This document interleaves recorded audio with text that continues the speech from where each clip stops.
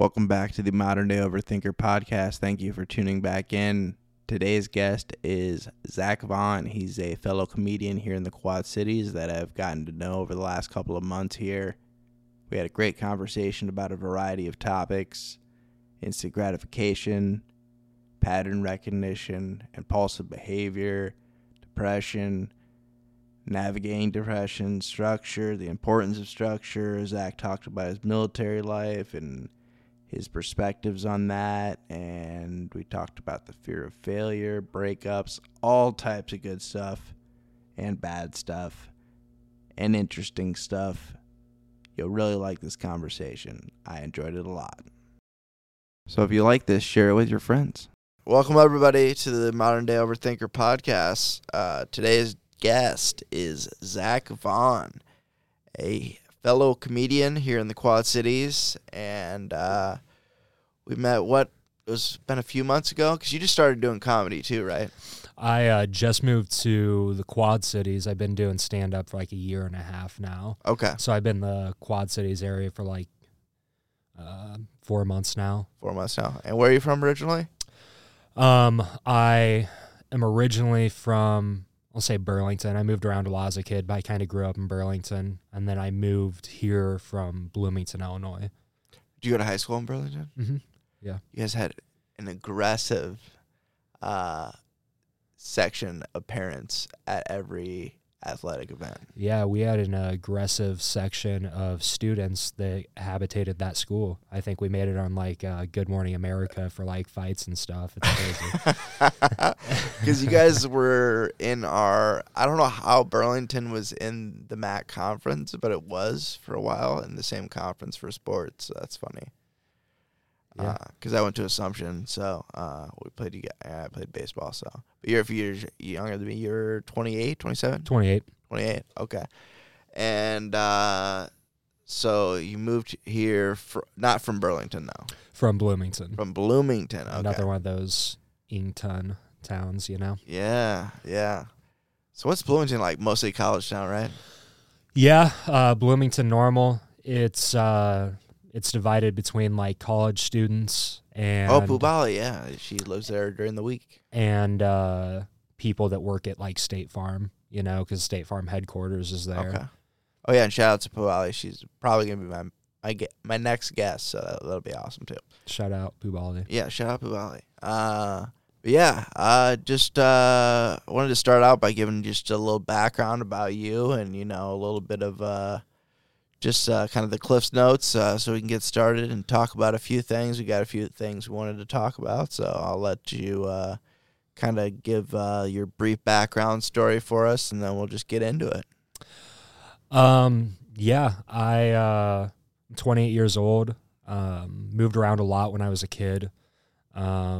Eventually settled down in Iowa. Military kid, or just moved around a lot? Moved around a lot. Eventually settled down in Iowa. Went to Burlington, graduated, joined the military right out of high school. Been the guard for like 12 years now. I'm almost out, so the end is in sight. I got a cousin who's in the guard. He's been there for a while. Yep.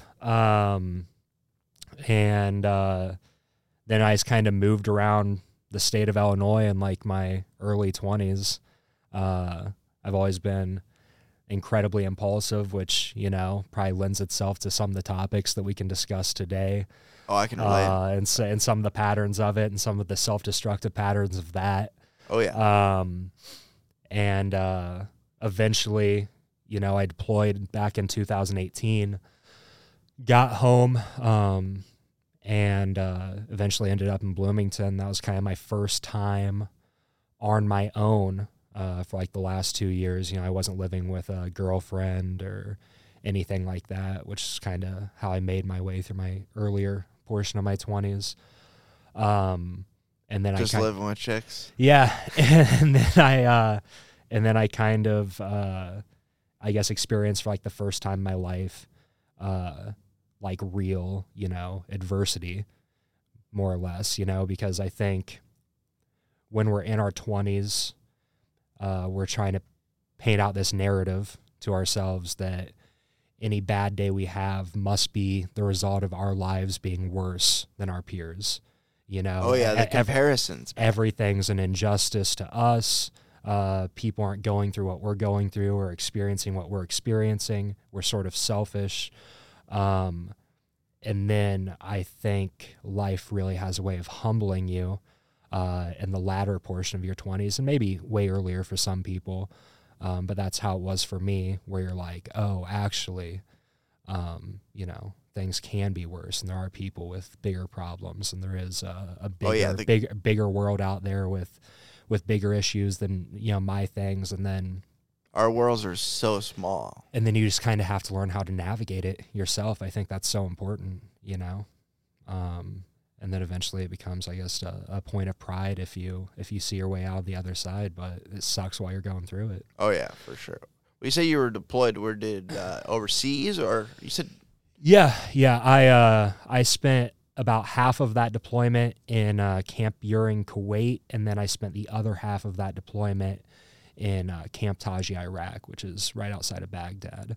I work on helicopters in the Guard, and it was a pretty cake deployment. And honestly, oh really? It wasn't bad? No. And I don't like the military stuff because I have a sort of natural aversion to authority that's just ingrained into me.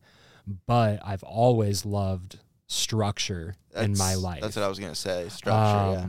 You know, the more structure that exists in my life, the busier I can pack my schedule, the less destructive I end up being to myself. I've been learning that a lot. So the military takes the guesswork out of it when you're in those active duty sort of environments, because there's nothing but structure. It's really hard to be destructive in that way. You know, this is like your schedule. There's nothing to distract you. I know people who found a way. Yeah, yeah. Depending on what division of the military, of course, what their rank was or what they were doing. Yeah.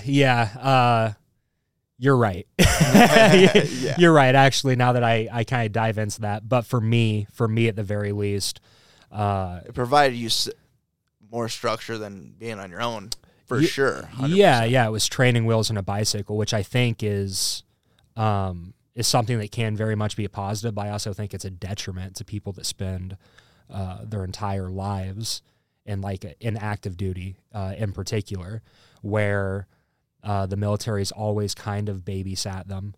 They've never really been an individual because you're always explained how you're just part of a team.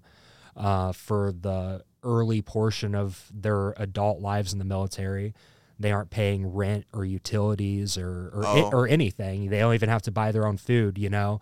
So they have no real respect for property or value or understanding of that. And it just kind of baby-proofs their entire life. And then you see these people that get out after one contract, and then they don't know how to handle money. They're just fully lost adults. They're just like, especially if they went in the military with a skill that doesn't translate into the real world, you know? Yeah, you're lucky yours does. Yeah, it worked out for me. Some days it doesn't feel as lucky, but I get it worked out for me better than it did a lot of people. But I'm real empathetic for people that, you know, were kind of tossed into that environment and then kind of didn't have to make decisions for themselves for so long, and then just, you know, fall off the rails on the other side of it. I know some people, depending on does it depend on what division of the military you're in when it comes to like getting out and like going to school and then paying for your school? Is that just like I know some people have done that. I just don't know what you have to do in order for that to happen. I think all branches of the military have some program that's going to pay your tuition while you're in, and I think all of them probably have some GI Bill program that gives you a stipend after you're out. And a lot of those branches like have a stipend that can even extend to like your family or things like that. So there are education benefits. I utilized mine by dropping out of college no less than 5 times. So, you know. Oh, really? How many different colleges? All 5? No, just two. Just two? Just two. I finally finished my associate's degree. I'm like the Van Wilder of associate's degrees. Nice. And it's not because I am particularly bad at school. It's just another one of those things that for whatever reason I developed an aversion to. I think school is a real negative time in my life. I think I got anxious in like the academic setting, even if I tested really well. And so it's man, I hate tests. Some people are like, you don't like tests because you're stupid. I know that's Daniel Tosh bit. He's like, the reason you don't like tests is because you're dumb. Or I don't know the exact bit, but it's like, or I'm a bad test taker. No, you're just saying you're stupid. No, I was legitimately a bad test taker at certain times because I would get so anxious and second guess everything, especially if it was multiple choice, and talk myself out of the wrong answer so many times. See, I was the opposite in the aspect that I had like an incredible retention for knowledge. I had no desire to do any real work. So as far as doing the homework, hated it, dude. Papers, hated it, and I mean I hated it pretty much from the very beginning. Yeah, starting in school, but especially by the time that I was in high school, it wasn't getting done. It wasn't at all. But tests, were something that it wasn't going to impact any of my life outside of school. Got it. It existed within that class. You were just a sponge. You were able to absorb the information as long as you paid attention enough. And my teachers hated me. For that, probably. Yeah. I know some people like that for sure. I was not that guy. I was. I would get the homework done, but then when it came to tests, it was just it did not go well for me because I did not retain information because there was just so much going on in my head. But I could write a paper, just a great, fantastic paper right before it was due. I would prefer that. It's weird. I could write certain papers really well. Like if there was any sort of like room for a creative element in like a paper, I could put words down on a page, like I could speak. But if it was just if it was a research paper, if it was just this is what it is with limited room for interpretation, and I waited last minute to do that, like I was going to be suffering the entire time that I was. I know how to make sentences way longer. I learned all the tricks, how to change. I didn't learn this until very late in the game when I was in college, but you can change like the size of the periods and because you had to have page length. There was page length limits and stuff like that. Little tiny things that you could change, just any way to work smarter, not harder. I would figure that out. I still kind of am like that today. But as far as some of the topics we wanted to talk about, I know we wanted to talk about. We'll start by talking about. Well, you said you work on not airplanes, helicopters, correct? Or is it airplanes now? You formerly worked on helicopters. Worked on helicopters in the military, Chinooks. I work on airplanes now. Okay. And yeah, it's weird. So kind of going backwards a little bit, going back into like my early 20s and the way it kind of lends itself to this. I wasn't a particularly hard worker, like I didn't have to work hard through school, as we just explained. Yeah. It just wasn't in me. Like I could only put effort into something that I was incredibly passionate about. Mm-hmm. And it's always been difficult for me, especially considering how impulsive I am, to see the big picture of a lot of my pursuits. So when you're getting mixed up in all like the starting work of something, and you're waiting to arrive at that big picture, that end goal, I would stop way before I got there. I'd be like, I'm so tired of this. And another habit that's horrible, probably the worst habit that somebody can have, is if I wasn't immediately good at something, I just didn't do it. I had no desire to be not good at anything in front of anyone. And it used to be like a joke between like my friends and I, you know, like they'd ask me to like play certain sports and I'm not at all athletic. And I'd be like, hey, if I don't do it in front of you, you guys can't say I'm bad at it, you know? And like, I'd like joke around, but no, like that was my mindset for a very long time. Like I didn't want to experience failure. I didn't like the way it felt to fail at things. So I just avoided it entirely. So terrible idea. So my early 20s, I was working a lot of jobs. I was moving a lot. I was very impulsive. And they weren't jobs that I particularly loved. They were jobs that I saw, you know, some sort of instant success in that I could kind of slide by. Yeah. And eventually there was like a transition phase where when I moved to Bloomington on my own, like I had to learn. So why Bloomington? So right before I deployed, I was living in Champaign.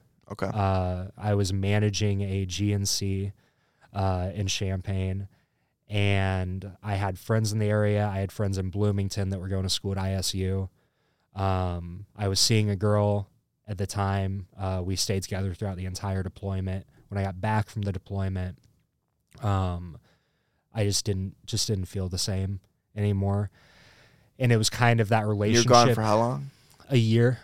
Yeah, that's a long time. It was kind of that relationship that exists at a point in time in your life where all my friends are like, when are you marrying this girl? And she was a great human being, you know, like just the kindest, nicest girl I've ever dated, for sure. And I had nothing against her and I had no ill intent towards her, but I just like couldn't do it. It just wasn't there anymore. Yeah. We were getting to the point where we were like barreling down on like looking at homes, like creating a bigger 5-year plan. I'm just like, this seems like it's not going to work out. And the more I invest into this, the worse it's going to be. So I know that feeling, man. So I called that, which sucked. You know, it sucks like, dude, it's the worst breaking up with somebody. Yeah. It's terrible. Especially somebody that you didn't do anything wrong. Yeah. I mean, that's the worst part. Like if somebody like I had obviously had relationships in the past and breakups in the past, but a lot of times like I would let those go to the point that we both resented one another. Yeah. And then it's just like, I can't wait to leave you. You know, it was all right. This wasn't the case, you know, like this was like a person that I still very much loved in a certain way, just not a romantic way anymore, that still was very much romantically in love with me, and it sucks. It's not a great feeling. Yep, that's very relatable. So that happened, and I just knew that my entire 5-year plan at the start of that breakup had shifted, you know. I knew that I wasn't going to do any of the things that I had planned to do. I was going to... And how old were you at this time? 25. So I knew I wasn't moving to Des Moines. I knew I wasn't going to stay in school. I knew I wasn't going to buy a house. So I'm just like, Bloomington seems nice. I hated Champaign when I was there. I still had friends in Bloomington. I like Bloomington. I still like Bloomington, you know? And moved there. And I remember like my parents, they were like, I feel like you really aren't thinking this out. And I'm like, I'm going to be good. And they were so incredibly right. I hate to admit, they were just the most right. And so when I got there, you know, I'm 25. I just gotten back from a deployment. I applied to a job installing home security systems from Indeed. Okay. Which was the worst job, man. It was the grimiest, sleaziest sort of sales job.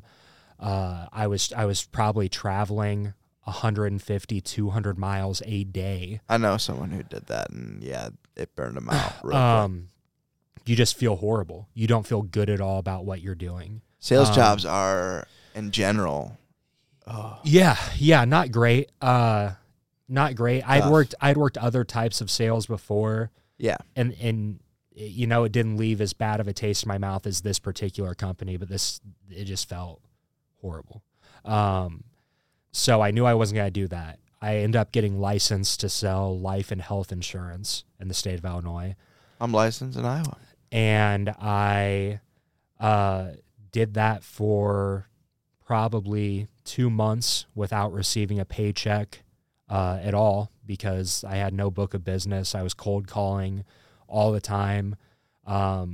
It was nobody in this company wanted to like share leads. Like it was very much dog eat dog. And I'm like, hey, turns out, guys, I can't just not get paid for 2 months of my life. Yeah. So sorry, I can't do this. So at this point, Did they pay for your licensing at least? No, I paid for my licensing. So at this point, I'm completely rebuffed. You know, I made this giant move. You know, in the first 5 months, 6 months, I had already worked and lost 2 jobs. I'm now cash poor. I'm broke. I'm paying $1,100 a month for my apartment. You know, I'm just the lowest I've ever been. I feel like a complete failure. You know, I feel every part of me feels like a loser. You know, I feel like the least successful of my friends. I'm comparing myself to my peers. Don't do that. Yeah, you can't do that. Yeah. And it just wasn't good. And then I got a job duct cleaning for an HVAC company, which is the lowest rung of doing HVAC work. And I just worked, you know, like at this point, like labor. At this point, all of my pride and ego had kind of sort of been dissolved by the last few months that I experienced. And I'm just like, all I'm going to do is just kind of put my head down. Just mindlessly work. I'm going to work. And I ended up going from duct cleaning to new construction to replacement in a super short window of time. My boss loved me, couldn't say enough good things about me. And then for the first time in my life, even though I had other jobs that I had been successful at, this just felt different. Like this felt like it was something that I wasn't naturally inclined to do, that I just put in some sort of effort. And then I started getting like, you know, these praises for it. And it felt good in a different way than I had ever experienced. Because you weren't just automatically good at it. And I realized that nothing felt as good up until that point is just working really hard at something that I wasn't naturally gifted at. I went from there to installing wire guidance systems. I would have stayed with that company forever if they weren't a small HVAC business and could have afforded to pay me more. You know, I still talk to that boss to this day, you know? Yeah. Did wire guidance. I was traveling 3 weeks out of every month. I was on the road. I was back 1 week a month. I got like 4 different promotions in like a 6 months window of time there. And I just became addicted to trying to be as successful as possible, like work as hard as possible, grind as hard as possible at these jobs. It was like a complete shift in like my perspective of how I wanted to approach things. And, you know, eventually I found my way into aviation, which is, you know, my dream gig, right? I've been working aviation. I've been working on helicopters for almost 12 years now. And I feel lucky to have been able to transition into a civilian position.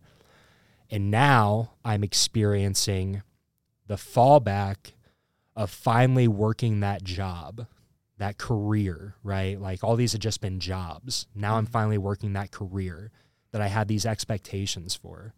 I had these like idolized views in my mind of what it was going to be like when I finally did something that I am gifted at, and then I could apply on top of that all these skills that I've learned about working hard, you know, doing the right thing, you know, like showing up every day, being on time. I can combine these two things. These things can finally, you know, meet, and like the sky's the limit. And it's just not that, man. You know, you get here, you kind of see like the other side of the curtain. Everyone has these dreams that they want to accomplish in life, whatever it is. And I think sometimes we can make something way bigger than what it actually is in our minds. And then when it's finally unrealistic expectations, when it's finally in our grasp, we're like, oh, this isn't at all Yeah. what I thought it was going to be, you know? Yeah, you got to set the bar lower. Yeah, like you're never supposed to like meet your heroes, right? It's like that sort of thing. Kind of like that, yeah. That makes sense. But yeah, there's obviously so you're feeling a little stuck right now, or I don't know. Like I don't know how I view it. Like the work environment that I'm at, it's negative, right? Everybody there is kind of like beaten down. They're kind of I don't know the word for it. You can just tell that it's worn all of them down. they're just exhausted. They're just And I've always checked out, kind of. Yeah, and I've always been relatively good at whatever I had going on in my life, whether I was feeling good or not, being able to add some sense of levity or lightness to like a room. You know, it's probably why I got into comedy. Mm-hmm. And so you come in there and like, you know that people aren't going to be feeling it that day, and you try having like this mindset where it's like, hey, like, look, it's going to be good. Like, Yeah. You haven't been able to boost the morale. It reminds me almost exactly of like what a deployment feels like. That's how it feels, right? Where like the main office, the people that are scheduling this work, they're kind of like the brass, the higher ups, and all of us little peasants on the floor, like we're the lower enlisted, and what ends up happening is you build this sense of camaraderie with people because you're all experiencing this adversity together. You're all experiencing all of this bullshit together. So you end up with these really close bonds with these people, and you end up sticking around these places because you care about the people. You care about the people that are immediately next to you. You care about your peers. Yep. I know what you mean. Yeah. I mean, that's exactly what it is. The best part about this job, as negative as everyone I work with is the fact that we're all in it together, no matter how bad the workday gets or how overscheduled we are, how crazy the production schedule is for us. Like, nobody has it better necessarily than anyone else. So as long as you can have some sort of sense of humor about it, you're good. Yeah. Yeah, that's a good way to look at it. Yeah, perspective is huge, man. If you don't have the right perspective on things, especially in that environment, it's going to be bad. And when you do have those off days or those days that you feel like, man, I wish I wouldn't have done this, that's where I felt like comedy has just been such a great outlet for me, man. Just being able to get up on stage and just riff about stuff and, talk about what things I'm pissed off about, or just goofy stuff that's in my head or stuff that I randomly wrote down, and just getting out of your head. It's been awesome, man. And also just like, it's insane to me how I did not expect, doing stand-up to meet as many people as we have. Like, it's insane. Yeah, the Quad Cities scene is like, it's unique. Like, even if you talk, I feel like it's never been like this. But I haven't been doing comedy for that long. But even like if you talk to some of like the OGs, like James, like he's dumb. He's dumbfounded by it. Yeah, it's great. Like, you have like a lot of young talent. You see, like, the biggest thing to me, when I look back on my life, another trend I noticed myself is having a sense of community has always been massive to me. Having some sort of like tribe, right? I don't know exactly why that is, but I've tried fitting in to a billion different roles in my life, right? Mm-hmm. I was musical in in high school. I was in like several bands, you know. What instrument do you play? I play guitar. Oh, awesome. Any sort of like trend that seemed like I could mesh with, I would just dive onto it like instantly. Yeah. Like no shame, you know. I'd just be like, this is going to be the one. And when I got back from like basic training and stuff, when I was 19 years old, I got really into bodybuilding. I didn't know anyone else that was doing it. I'm not athletic at all. Did you know Shane used to do that? Powerlifting. He had powerlifting. Oh, powerlifting. Sorry. I eventually found my way to powerlifting. Okay. I'll get there. But I got into bodybuilding. I'm not athletic at all, but I didn't have to be for this. Like, I just had to, like, do some work, you know, and, like, try looking good. And I've always had issues with, like, body image and stuff. And I've always been incredibly self-conscious about how people might perceive me or how people might view me, which, ironically enough, the more I got into bodybuilding, the more self-conscious I got.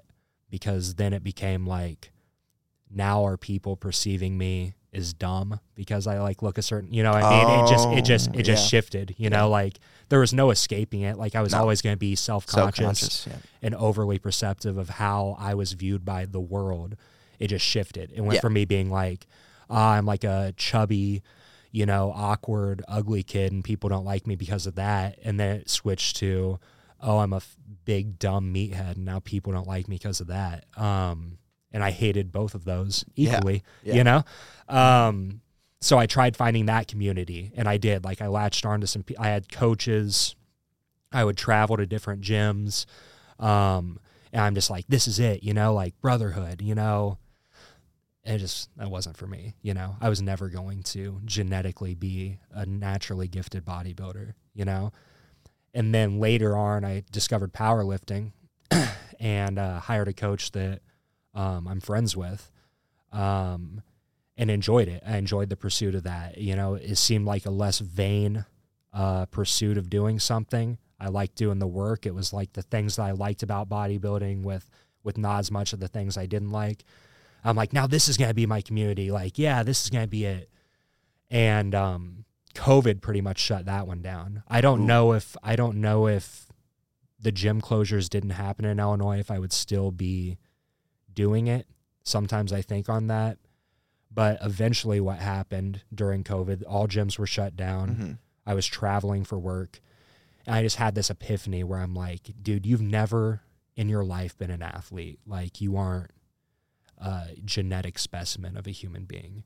You know, you've done some pretty impressive things in powerlifting and bodybuilding, probably more than what you should have been able to accomplish, and you weren't even playing to your strengths at all, you know? Mm-hmm.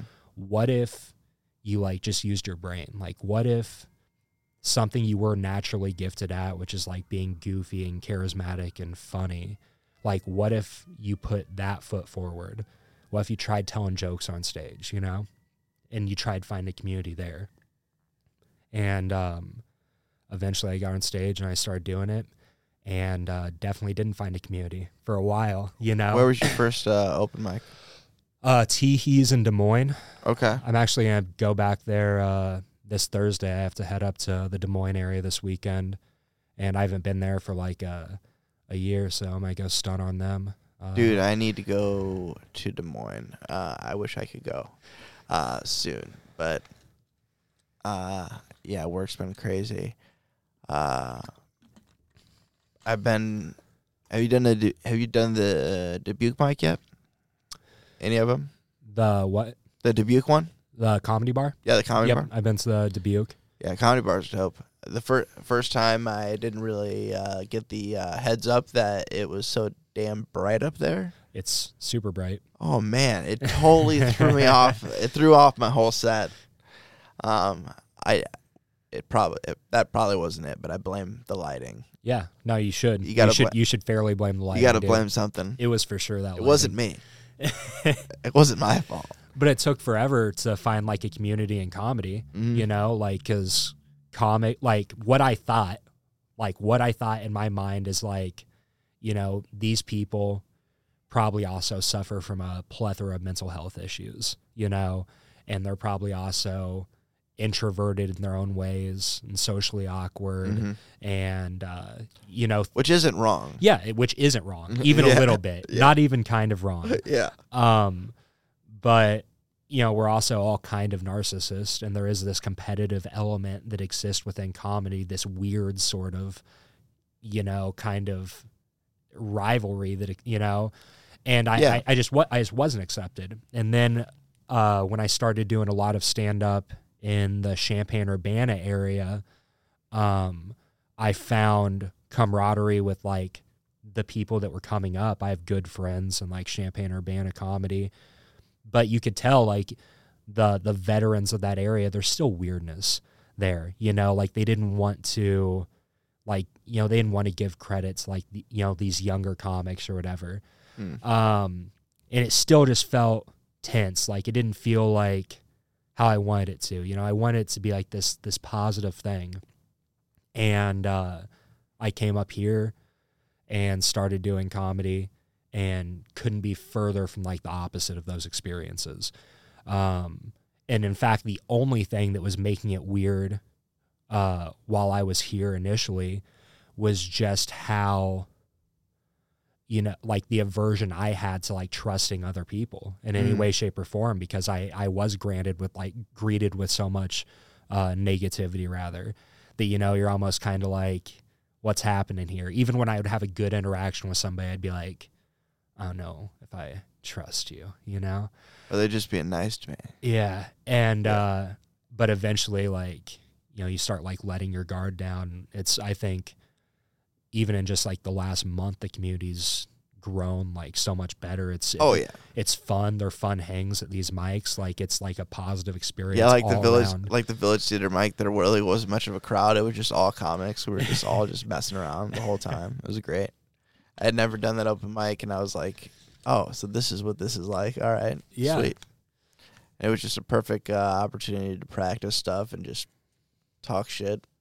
Talk shit to Austin, which is one of my favorite things to do. I'm learning. Yeah, no. It's a great time. It's real fun. It's it's fantastic. When I have him on the podcast, I'm just going to talk shit to him the whole time. That's just going to be the whole podcast. It's like, why? This isn't the format at all. But anyway, you kind of touched on it a little bit already with the pattern recognition and the pattern that you had, and then where you're at now with your life. And I can totally relate to that, because I would see, like, myself, like, just going through this, I don't know, just kind of going through the motions for a long time and just kind of winging it, and didn't really know what I wanted to do. And I would have, like, these good moments where I was feeling really good about myself and felt like I was on the right path. And then all of a sudden, I just, like, life just hit me in the face. And then I was just like, oh, this is terrible. And all of my friends, or former friends or acquaintances, they're all doing better than me. They're all in these great relationships, have these great jobs, and I'm just struggling, and I'm about to move back in with my parents again or something like that. Like, because I had to do that very many times. So I was really bad at managing money. Still not great at managing money. Yeah, dude, same. Absolutely 100% the same. Just terrible. And I don't know if you saw I had a post about it yesterday. I think I only posted that one on TikTok.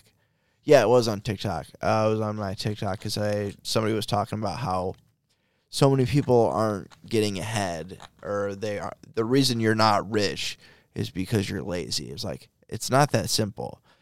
Some people, yeah, they're lazy and they don't work hard. Definitely true. However, so many people don't know how to manage money, and we weren't really taught that in school. It just wasn't really a thing. I think in high school, we had a personal finance class, like, that you could take. It wasn't really required or anything, but it didn't really go over a lot, But I was not ready to be able to, file my taxes, for example, which most of it you can do online very easily anymore. But still, like, stuff like that, balancing, like, a checkbook, all kinds of things. I just didn't know what to do. I wouldn't know how to do that if I didn't have my parents. Like I have my dad is very good with finances, so I can go to him and ask him anything. Not everybody has that. You know, why were we taught all this stuff at school that is not relevant at all when you become an adult, unless you're like specifically in a field that requires that type of knowledge. And my parents have been great too. You know, like I'm incredibly lucky to have them. But I mean, another thing that nobody discusses with, you know, depression or depressive disorder or any sort of anxiety disorders. Yeah, it's hard to get motivated. Is what makes you feel good when you're alone, right? You know, like what's instant gratification when you're going through a depressive episode and you're alone? You don't have anything to distract you. What's the easiest thing to do? Spend money, order food, buy something off Amazon. You know, like it's so easy to do it without even thinking, because you get that initial sort of like bit of dopamine, you know, like that initial rush of endorphins. You're like, oh, like I just paid $37 for $10 worth of food on DoorDash, and like that's gonna come here and I'm gonna eat that and I'm gonna feel good, man. Like, and you don't, you know, and you just lost $37. Like, it's so easy when you're in these like mental health spirals to just be like, you know, whatever, you know, that's when it's the money's worst. Money. And then you wonder why you're constantly poor, you know, and there's definitely this mental health component about it. Oh yeah, for sure. And nobody like, I wouldn't say nobody. It's not something you hear about. It's not as often discussed with things like depression and anxiety. And it's not often discussed all the other impulsive behaviors. It's not often discussed things like, you know, promiscuity or anything, like any of these habits we have to self-medicate ourselves when we're feeling numb. But like what nobody talks about, and what I kind of heard like with what you were saying, when you got in this thinking trap of you're like, oh, my peers are doing better than me. You know, because all of those things are super relevant to me. I have those thoughts all the time. I think a lot of people do. Yeah, social media. Nobody talks about how selfish depression makes you. You know what I mean? Like, there have been so many tragedies that have happened over the last several years during this pandemic. And a lot of these tragedies have occurred where I'm in the middle of a massive depressive spiral. And I'm just trying to survive, right? Mm-hmm. And I see all my friends and all my peers being like, oh my gosh, this is so terrible. How could this happen? And all I can think is I literally don't have enough emotional energy to fucking care about that. Yep. And it sucks because you know you should. You know it should make you feel something. You know you should be like, that does suck. But when you're just trying to make it through your own day, you know, it turns you into this sort of, you know, self-absorbed. Exactly. Is the word for it. Yeah. And you don't want to be like that either. No, not at all. Not at all. Yep. I know exactly what you're talking about. And some people, I'm glad you brought that up, they don't realize that either. They don't realize the effect that when they're in that mood, what that does to other people. Or if you're one of those people, like I know some people who get in depressive episodes, they might even listen to this podcast. I hope they don't take offense to this, but they will ignore phone calls, ignore texts, and it's, and I already know when that happens, it's a red flag, and I'm like, oh, this person's going through something. And, it's just like, just send a quick text back and just be like, hey, I'm not feeling it, but I'm alive. Yeah. Just something. Yeah. So I know what's going on.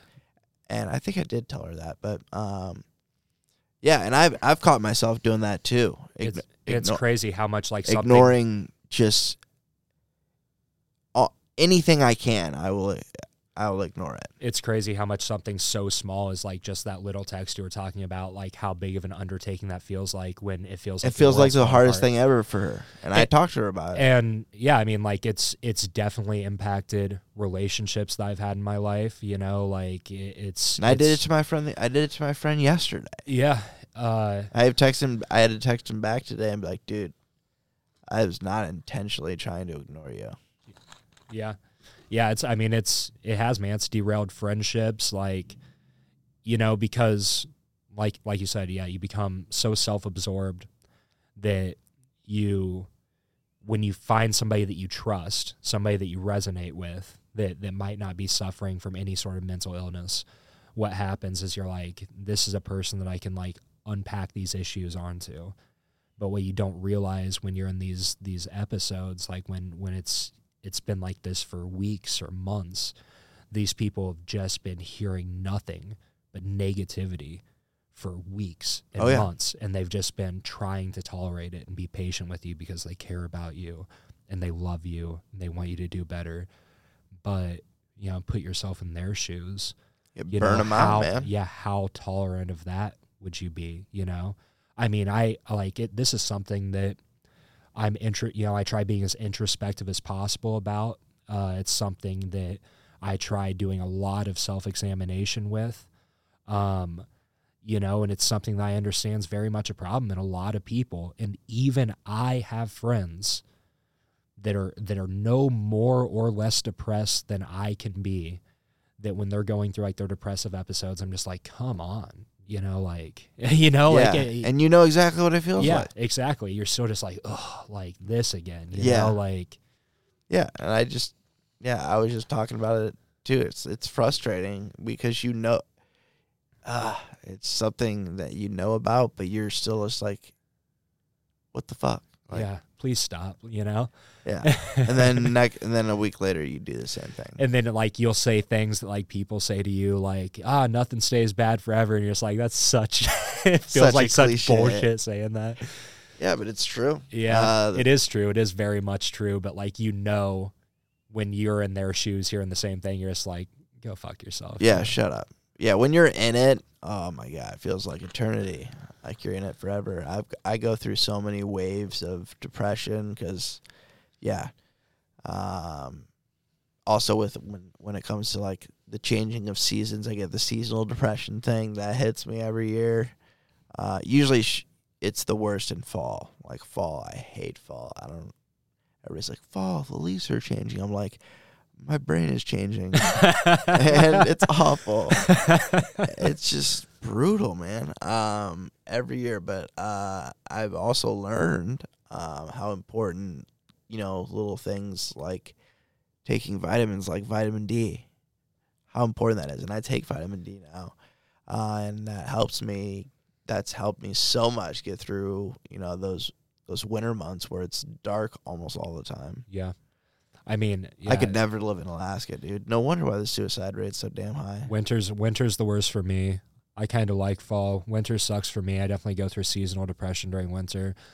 Obviously, like mine kind of starts in the fall, and it's like it goes into winter a little bit, and then it kind of like plateaus. Yeah, the more like the more stressed I am, the more I stress eat, the worse I feel because I'm eating horribly.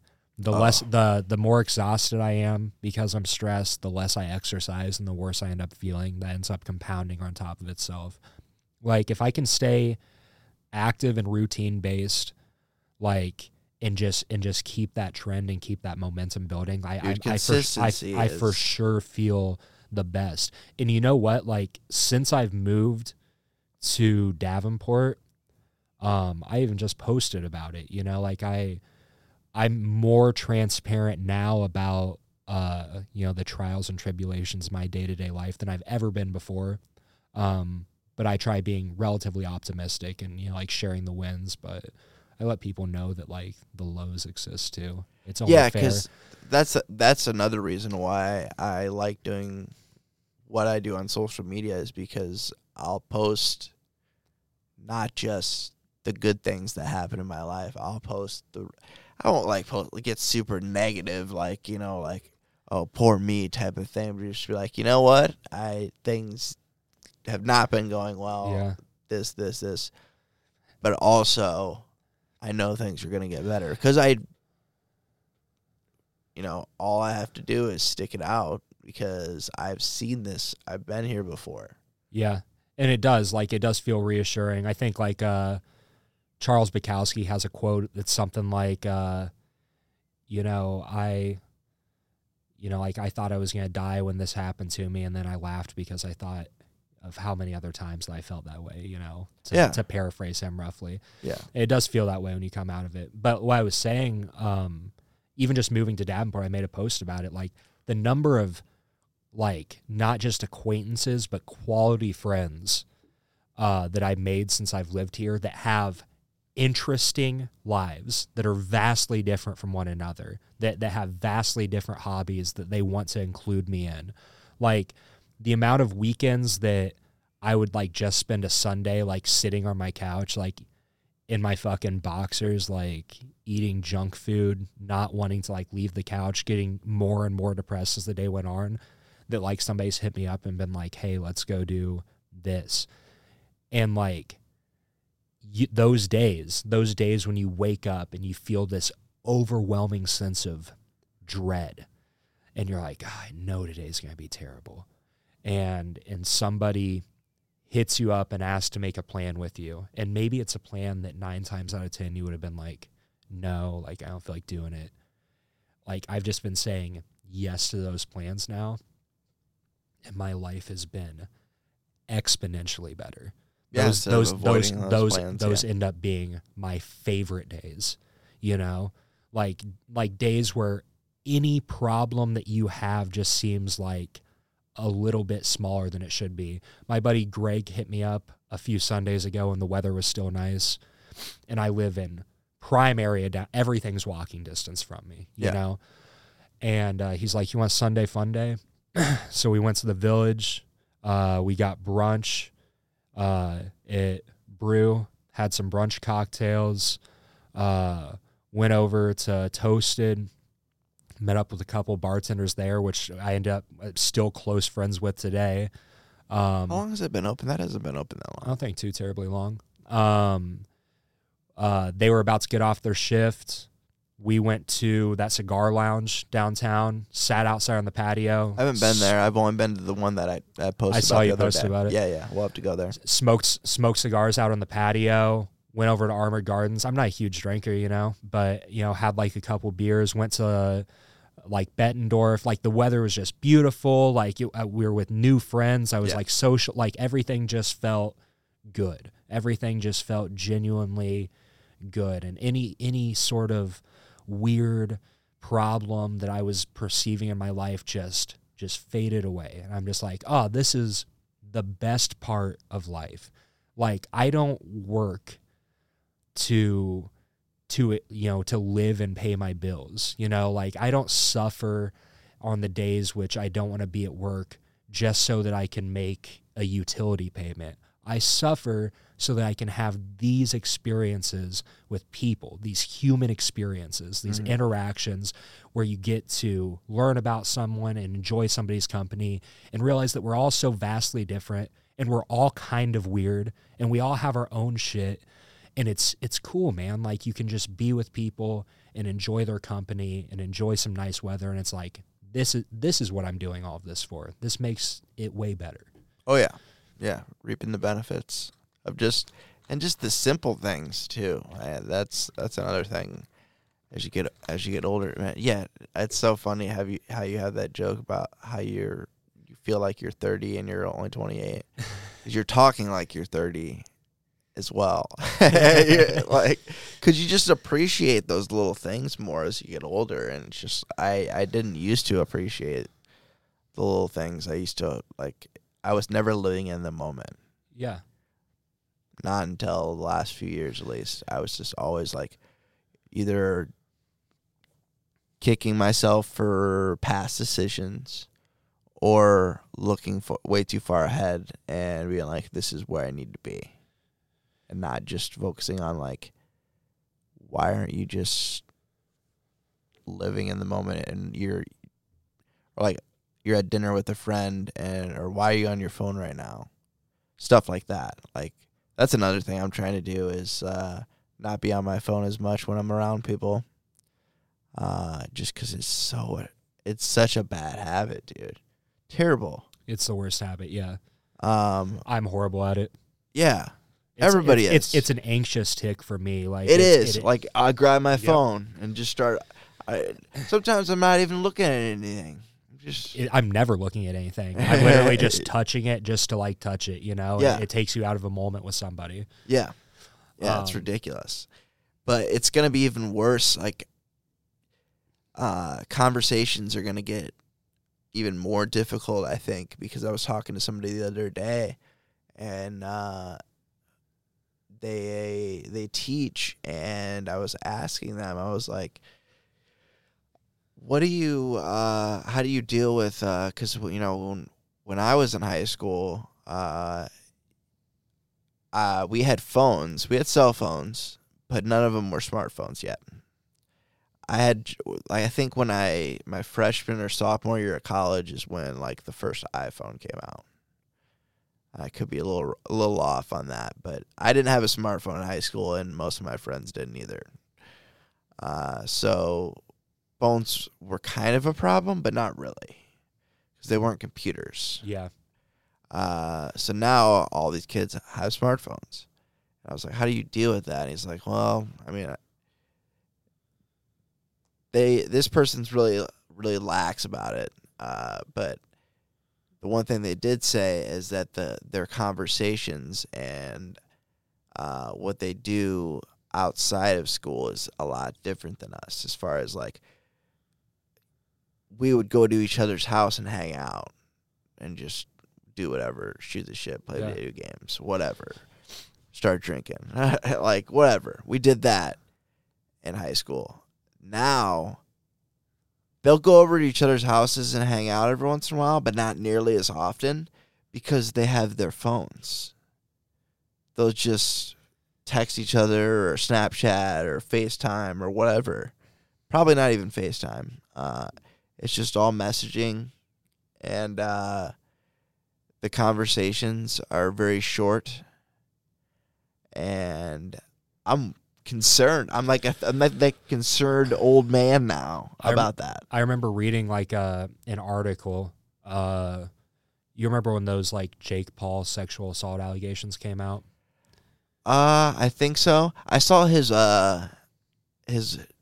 new drink at Hy-Vee today, and I was like, absolutely not. And I kept walking because I can't stand those brothers. So so another prominent influencer, there's nothing in the world that I care less about than someone being a social media influencer.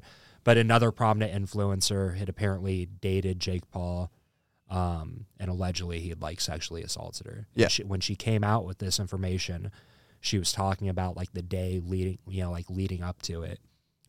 And she said something I thought was, like, really interesting, where she's like, I went over to his place, and he was just chilling on his couch, playing on his phone.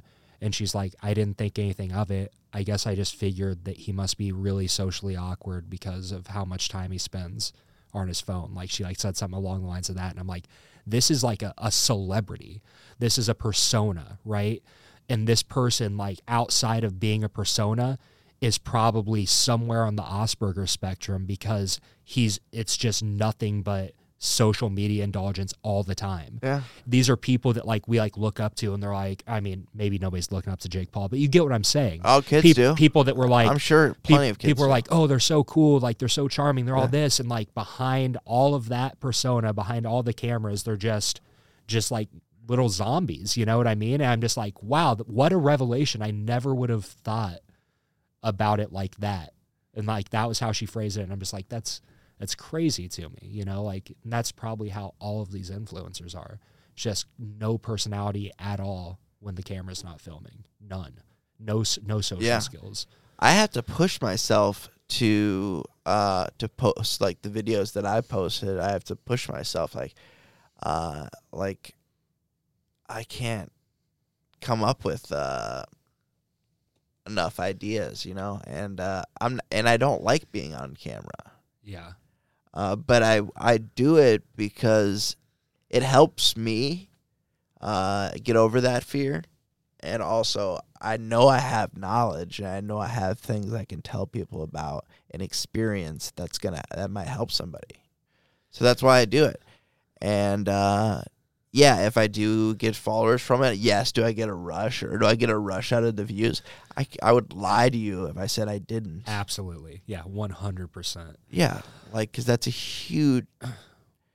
everybody loves that. A shift that I've noticed in me, which is like just kind of like a comical little thing that like I've been noticing is, I mean, you look at like 19, 20, 21, early 20s me, and I was taking selfies all the time, I had like a selfie face, dude, like Oh, yeah. I had like friends that would like roast me because I didn't know what to do with my face and selfies. I'd like this all the time, I wouldn't think anything of it. Now, anytime that like I'm sending like a Snapchat of like my face, which I almost never do, I just feel so uncomfortable. I'm like, I'm a grown man taking a selfie right now. Like this is weird. So strange. Yeah.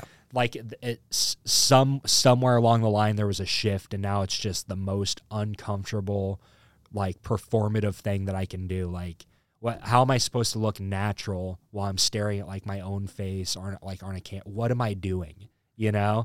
This is not a natural thing. Yeah. Oh man. Yeah. I recently started using Snapchat again.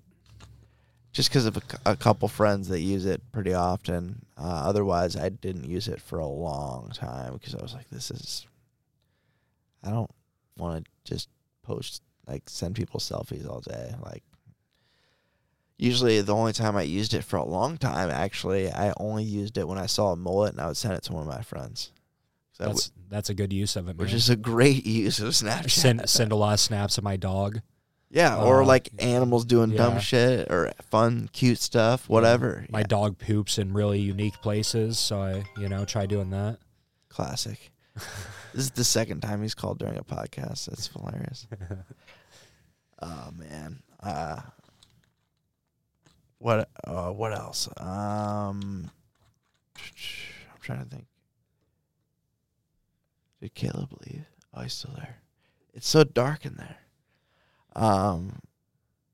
This place like locked itself up sometimes. He probably would have warned me if he was leaving anyway. I was trying to think of what else we could. I don't want to keep him too late, and we're kind of at like that hour time. But do you have any thoughts or any sort of introspections you've had this week that you want to share? You want to bounce off me? This week has been so far. Being in customer service is taxing, and I brought that up to somebody. I was on I'm on a few different dating apps, which I've talked a lot about. We've talked a lot about dating apps. We've talked about dating apps before, and you've heard about it in my sets. But this particular dating app, I matched with this girl, and she happened to be in the Army. And I was complaining to her about my job, and I was like, "Oh, you're in the Army," and I was like, "There's like that, like, oh, I can't bitch to somebody that's in the Army type of thing." And I was like, "But yeah, I can, because she probably couldn't do my job, because it's just a different type of struggle, depending on if she does I don't even know exactly what she does in the Army either. Yeah, I mean, she might do she probably works supply or something. It has the least stressful job. I did have that feeling, the same exact feeling that you were describing. A couple years back, I dated this ER nurse in neuro. Ooh. So neuro ICU. And I would have like she's saving lives. And you're just like, yeah, I have a tumultuous history with nurses. And I would like complain about my job sometimes, my work stress, and she'd be like, "Oh yeah, somebody blew his brains out with a shotgun today, and I had to deal with that." And I'd be like, "Oh, never mind. Never mind." Just one-upping you. I'm just like, you're right. I should probably keep my mouth shut. Yeah, but I think the message that I sent her was customer service is not for the weak, because it's not. Especially if you're dealing with, like, I deal with employee benefits, and people's health insurance. And if somebody's health insurance isn't working properly or the way they think it's supposed to, or it's not showing active, and the pharmacy's like, you can't have your prescription because your insurance is not paying for it, those people are going to get upset, and you're the person they're going to be talking to, and it gets intense, man. I've had to have some tough conversations with people. I have tough conversations with people every single day, and it takes a toll on you. And I have to have those creative outlets. I have to have those outlets and people to talk to. Otherwise, I would lose my mind. I'll never discredit the sort of mental drain that customer service professions have. I have some experience in it. If you've worked retail, you understand it. But in a sense. I have some experience with it. And I remember how drained I would feel coming home from work. And I've worked incredibly physical jobs. I've worked. I've done carpentry. I've done HVAC. I spent a summer working on irrigation for State where your Farm. body might be tired. Yeah, and you know what? Like, those jobs were less taxing in a lot of ways than doing customer service style work. I have a good friend of mine. She worked at the call center for a major insurance company for years. She was high up in that place, and she was miserable. Oh yeah. And she finally was probably making bank too. She finally left it to be an emergency dispatcher, and I'm like, I feel like you might have went the deeper opposite direction of where you should have went. Oh man, have you met Jake McDowell? The name sounds familiar. I believe so. Yeah, he's a comedian as well. He's a friend of mine. I've known Jake for a long time, but he has a good a new joke that he wrote that you'll probably hear soon that he'll tell about dispatchers. I'm not going to ruin it. About 911 dispatchers. Just basically how they can, like, nothing phases them because they've heard so much. Yeah. Oh, man, I couldn't do that. I've had people tell me things on the phone, like very personal things, and that they didn't even necessarily have to tell me. But yeah, I couldn't do that. Yeah, dude, no way. Some of like the lowest feelings that I experienced in my life were when I was cold calling for that insurance job. Dude, selling life insurance, and then I would call because we had a lead on somebody.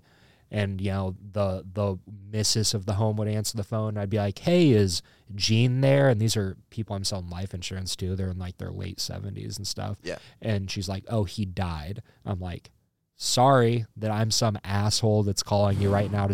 And so much of that, probably like one or two every day. I'm just like, ugh. It just makes you feel so gross, man. Yeah. There's so many companies that, obviously, with life insurance, obviously it's important, for older people, for anyone to have it. Really, to be honest with you, it's very important because funeral costs are outrageous themselves. Yeah. Even just cremating somebody's expensive. So just having the money to cover that and those expenses, so you don't have to have someone, start a GoFundMe for you. It's important, and when you get it young, it's so cheap, man. Yeah, you've heard it here, folks. If you feel like you're gonna die and it's coming on, go do it in a place where they'll never find your body. Save your family some expenses. They'll never find your body. Yes. Yeah. Jeez. Oh man, it's it can destroy, like. It's yet another, losing someone's already enough. Yeah. But I've ran across that situation. I've come across so many. How many GoFundMes do you see for funeral expenses? You're just like, and since you didn't do insurance for that long, do you think, how did they not have life insurance? Yeah. Do you think that, is it the first thing you think of? Yeah. That's the first thing I think of, and I'm like, damn, that's. I mean, but also in their defense, like, I was on my parents' health insurance until I was 25, right? Yeah, I stayed through 26, man. And then I just didn't have health insurance. You know, I would work jobs and they would offer me health insurance, you know, after the 3-month period. And I'd be like, so I'm going to choose between the potential of me getting catastrophically ill or having an injury, or being able to eat this month. So I think I'm just going to roll the dice on hoping that my expert bill of health holds up. Like I've just with this company got my health insurance. Like I figured like, hey, I'm 28, you know, your luck might be running out. Yeah. Time to knock, you know, time to splurge for me a little bit. Let's get some health insurance that I might never use. And you know what? Like my next paycheck's going to be the first paycheck that deduction's taken out of. And I'm going to see that paycheck and instantly be like, I regret this. Pre-tax though. It comes out pre-tax though. Lower your taxable income. So you got that going for you. No, but I've had so many people call in about they were in a situation where they didn't want to pay for the insurance and they didn't have health insurance, which is up to them. And I get that. I understand it. But don't call me and be like, hey, I just got hurt and now I want to sign up. Like, dude, you can't do that. It doesn't work that way, man. That's why you enroll in the first place, and that's why you pay in advance, and that's why insurance companies are able to have money to pay for those expenses. And yeah, it's or like I've had people call in and they were like, oh yeah, I'm pregnant now, so I want to get insurance. I'm like, sorry, they're like, that's a lot, because it brings up the term life event comes up a lot. I'm like, that is a life event for you, but for insurance purposes, no life event. How do those calls go for you? Normally pretty well? Not well. Not well. Some of them understand it or understanding. They're like, they're calling like as a Hail Mary. Yeah. Which, I mean, more power to you. It's always ask. I mean, it never hurts to ask the question. And it's crazy to me that like we're so uneducated on this stuff, so widely that we're still making these phone calls. Another thing we don't learn about. Exactly. Yeah, absolutely. And I don't really have a concept of it, and I'm licensed to sell the stuff. You know what I'm saying? Like I learn more about it all the time. Yeah. It's crazy. Same thing with taxes, you know? Oh, dude, I still got to do my taxes. I don't know why I'm waiting, because I know I'm going to get a refund. It's not like I'm going to owe. I'm happy that I didn't owe this year. But I got nothing. Nothing. Broke even. Pennies. The goal should be to break even, because you'd rather have money to be able to invest if you're smart enough. I don't know. This is my dad talking through my face right now. My dad always says that too. Yeah. But I'm always like, I want to buy a rug for my apartment because rugs are ungodly expensive. So let's see some tax money. They're so expensive, dude. Rugs are real expensive. Yeah. Yeah, that is true. Oh, man. Trying to think anything else. I should probably wrap it up, though. It's been a long day for me, man. I worked from 7 to, well, I had a little bit of time off there. I went and got my hair cut, but I pretty much worked from like 7 to 7, I would say. Long day. And that last, I'm not going to talk about it, but that last call, man, ooh. Some people, man, just get, I don't know where to go with this, but people get so angry. Yeah, you have to find a way to like decompress in a healthy way, which is something that I'm still learning how to do. Yeah, I'm gonna work out tonight though, because tomorrow I work a later shift, so I work the opening shift. Even though I work from home, I still kind of have a shift in a sense, where I have to be logged in, or where people know I'm gonna be logged in.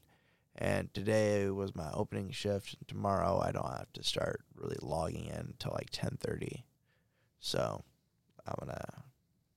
I like going to the gym at night because there's no one there. It's great. If you're still listening, please give us a follow on social media. All of the links are on the website, www.moderndayoverthinker.com.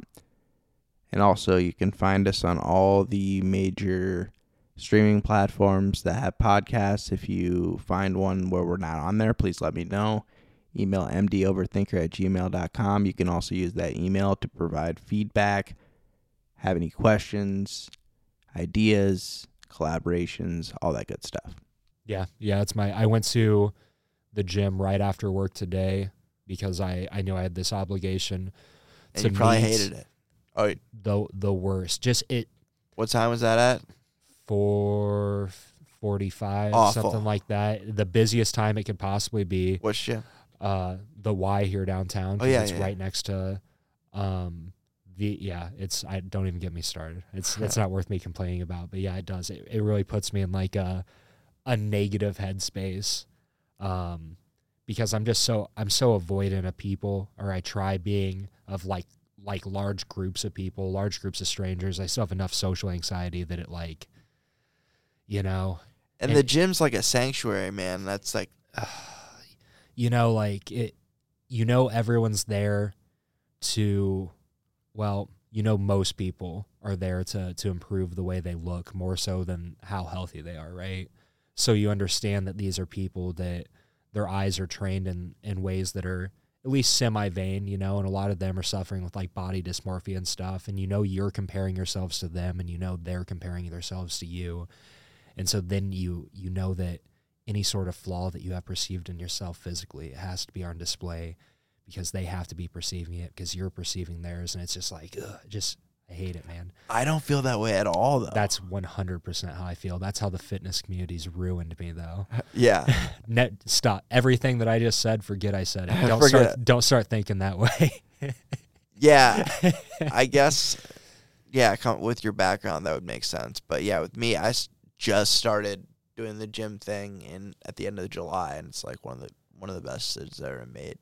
But being consistent is the thing, and holding myself accountable going, because I could never do that for so long. I would be one of those January guys. Yeah, my relationship with the gym is like complicated now because I'm a goal oriented person. Like I like being able to set goals and attain goals. And now for the first time since I've been really into lifting or like weight training, I just don't have any. I'm not trying to look a certain way for like a bodybuilding show. I'm not trying to lift certain weights to compete in like a powerlifting meet.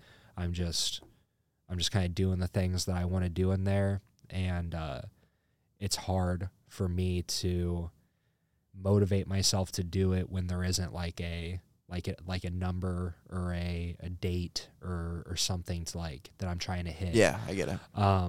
I just don't love it anymore. And the fitness community and fitness influencers, are just so cringy to me that, you know, like I just don't like go in the gym and like see you in your Fitbay and your Gymshark apparel. Like you just look like such douches to me. Like I just, oh yeah. So it's weird because like I know that like I'm very much just like an average, relatively healthy looking dude now, like I don't look like somebody that spends obsessive amounts of time in the gym like I once used to. So now I see people that are still at that point, and like I'm asking them for like spots or whatever, and they're probably just like looking at me like I'm a peasant or whatever. And it's like, you don't even know me, bro. You used to be nothing to me. And then you become that guy, which is like a meme in the gym world. I used to do this guy. Ugh, man. So, or you want to correct everybody's form and. Yeah, I just try mind my own business and being like, is polite. I always think someone's gonna come up to me and correct me when I'm lifting. I don't just because I that was one of the main reasons that kept me from the gym was like I always felt like I never knew what I was doing, so I'd always go with a friend that would know what they were doing. It's crazy to me, like the people that like are confident enough in who they are as a person that they can go to a gym and like disrupt somebody's workout to like spit game at them. like that's what that person wants in that moment, and you see it happen. I've never once attempted to be that guy, never in my wildest dreams. And you see it happen, it's just like, how do you have this level of confidence, that you're just like, this person's in here a time of day for themselves, or the people who hoard machines, and don't get me started on those and people. You thought that the only way they could improve this time for themselves is for you to come over and hit on them. Like, what are you doing, man? And sometimes it works. It's crazy. Yeah, because I've seen plenty of good. That's extra motivation for me. And I never talk to any women at the gym, but I see a lot of beautiful women at the gym, and it's just like extra motivation. It's like, hey, I'm not gonna see these beautiful women at my house on my couch, unless but they're not just gonna randomly appear there. So that's an extra motivation. But no, I don't. Yeah, because I don't want to be that guy. I don't want to interrupt somebody's workout because I know I'm there, and I don't want anybody interrupting me. The only person I ever really talked to at the gym is somebody like that I know, and I've seen them, and it's always very short because we're both like usually on the same page. Yeah, I had like a hometown gym that I'd been going to since I was young, and if I go in there, it's like. It's almost less of a workout and more of like a social hour because it's just like everyone there knows me, and it takes you out of it. But I also don't love this gym where I know nobody. It's just the gym used to be the easiest part of the whole fitness equation for me. Like, it was never like, I have to go to the gym. It was always like, I have to do cardio, or I have to diet. Certain parts of it, yeah. But like lifting was like, this is like fun time for me. This is always going to take up this portion of my day, and spending just the short amount of time that I did away from the gym during COVID completely shifted my mindset of it. And again, maybe like social media and influencers and the fitness community as a whole, and the weirdness of the fitness community kind of helped deter me a little bit. That, and I was doing incredibly unhealthy things to look a certain way. But yeah, it's never came back. It's been probably, a year and a half, 2 years now, since gym started opening back up, and I started trying to get fully back into it, and it's just never came back the way it was, so probably won't. Yeah. And you'll probably do it more for not just the physical, but the mental part of it as well. I do it now because as a bald man, I can't afford to get fat. Otherwise, you just look silly, That's why I do it. I always forget you're bald because you always wear a hat. I know. I mean, I have a beautiful bald head, man, but like you can't be a fat bald guy. You just can't. You have to be one or the other, It's a rule somewhere. It's fully a rule. I mean, look at Vin Diesel. He let himself slip up, and next thing you know, he's meme-worthy on the internet. People are like, look at this dad bod. Can't do it. Oh, I remember that. Yeah. Can't do it, man. You have to pick one or the other. So Good rule. Good rule to end on. We should probably end on that. But I appreciate you being on, man. I appreciate you having me on, man. It was a good time. Yeah, it's a great time. I love this place, man. It's a cool little place. But yeah, until next time, thank you for tuning in to Modern Day Overthinker, and take care of yourself.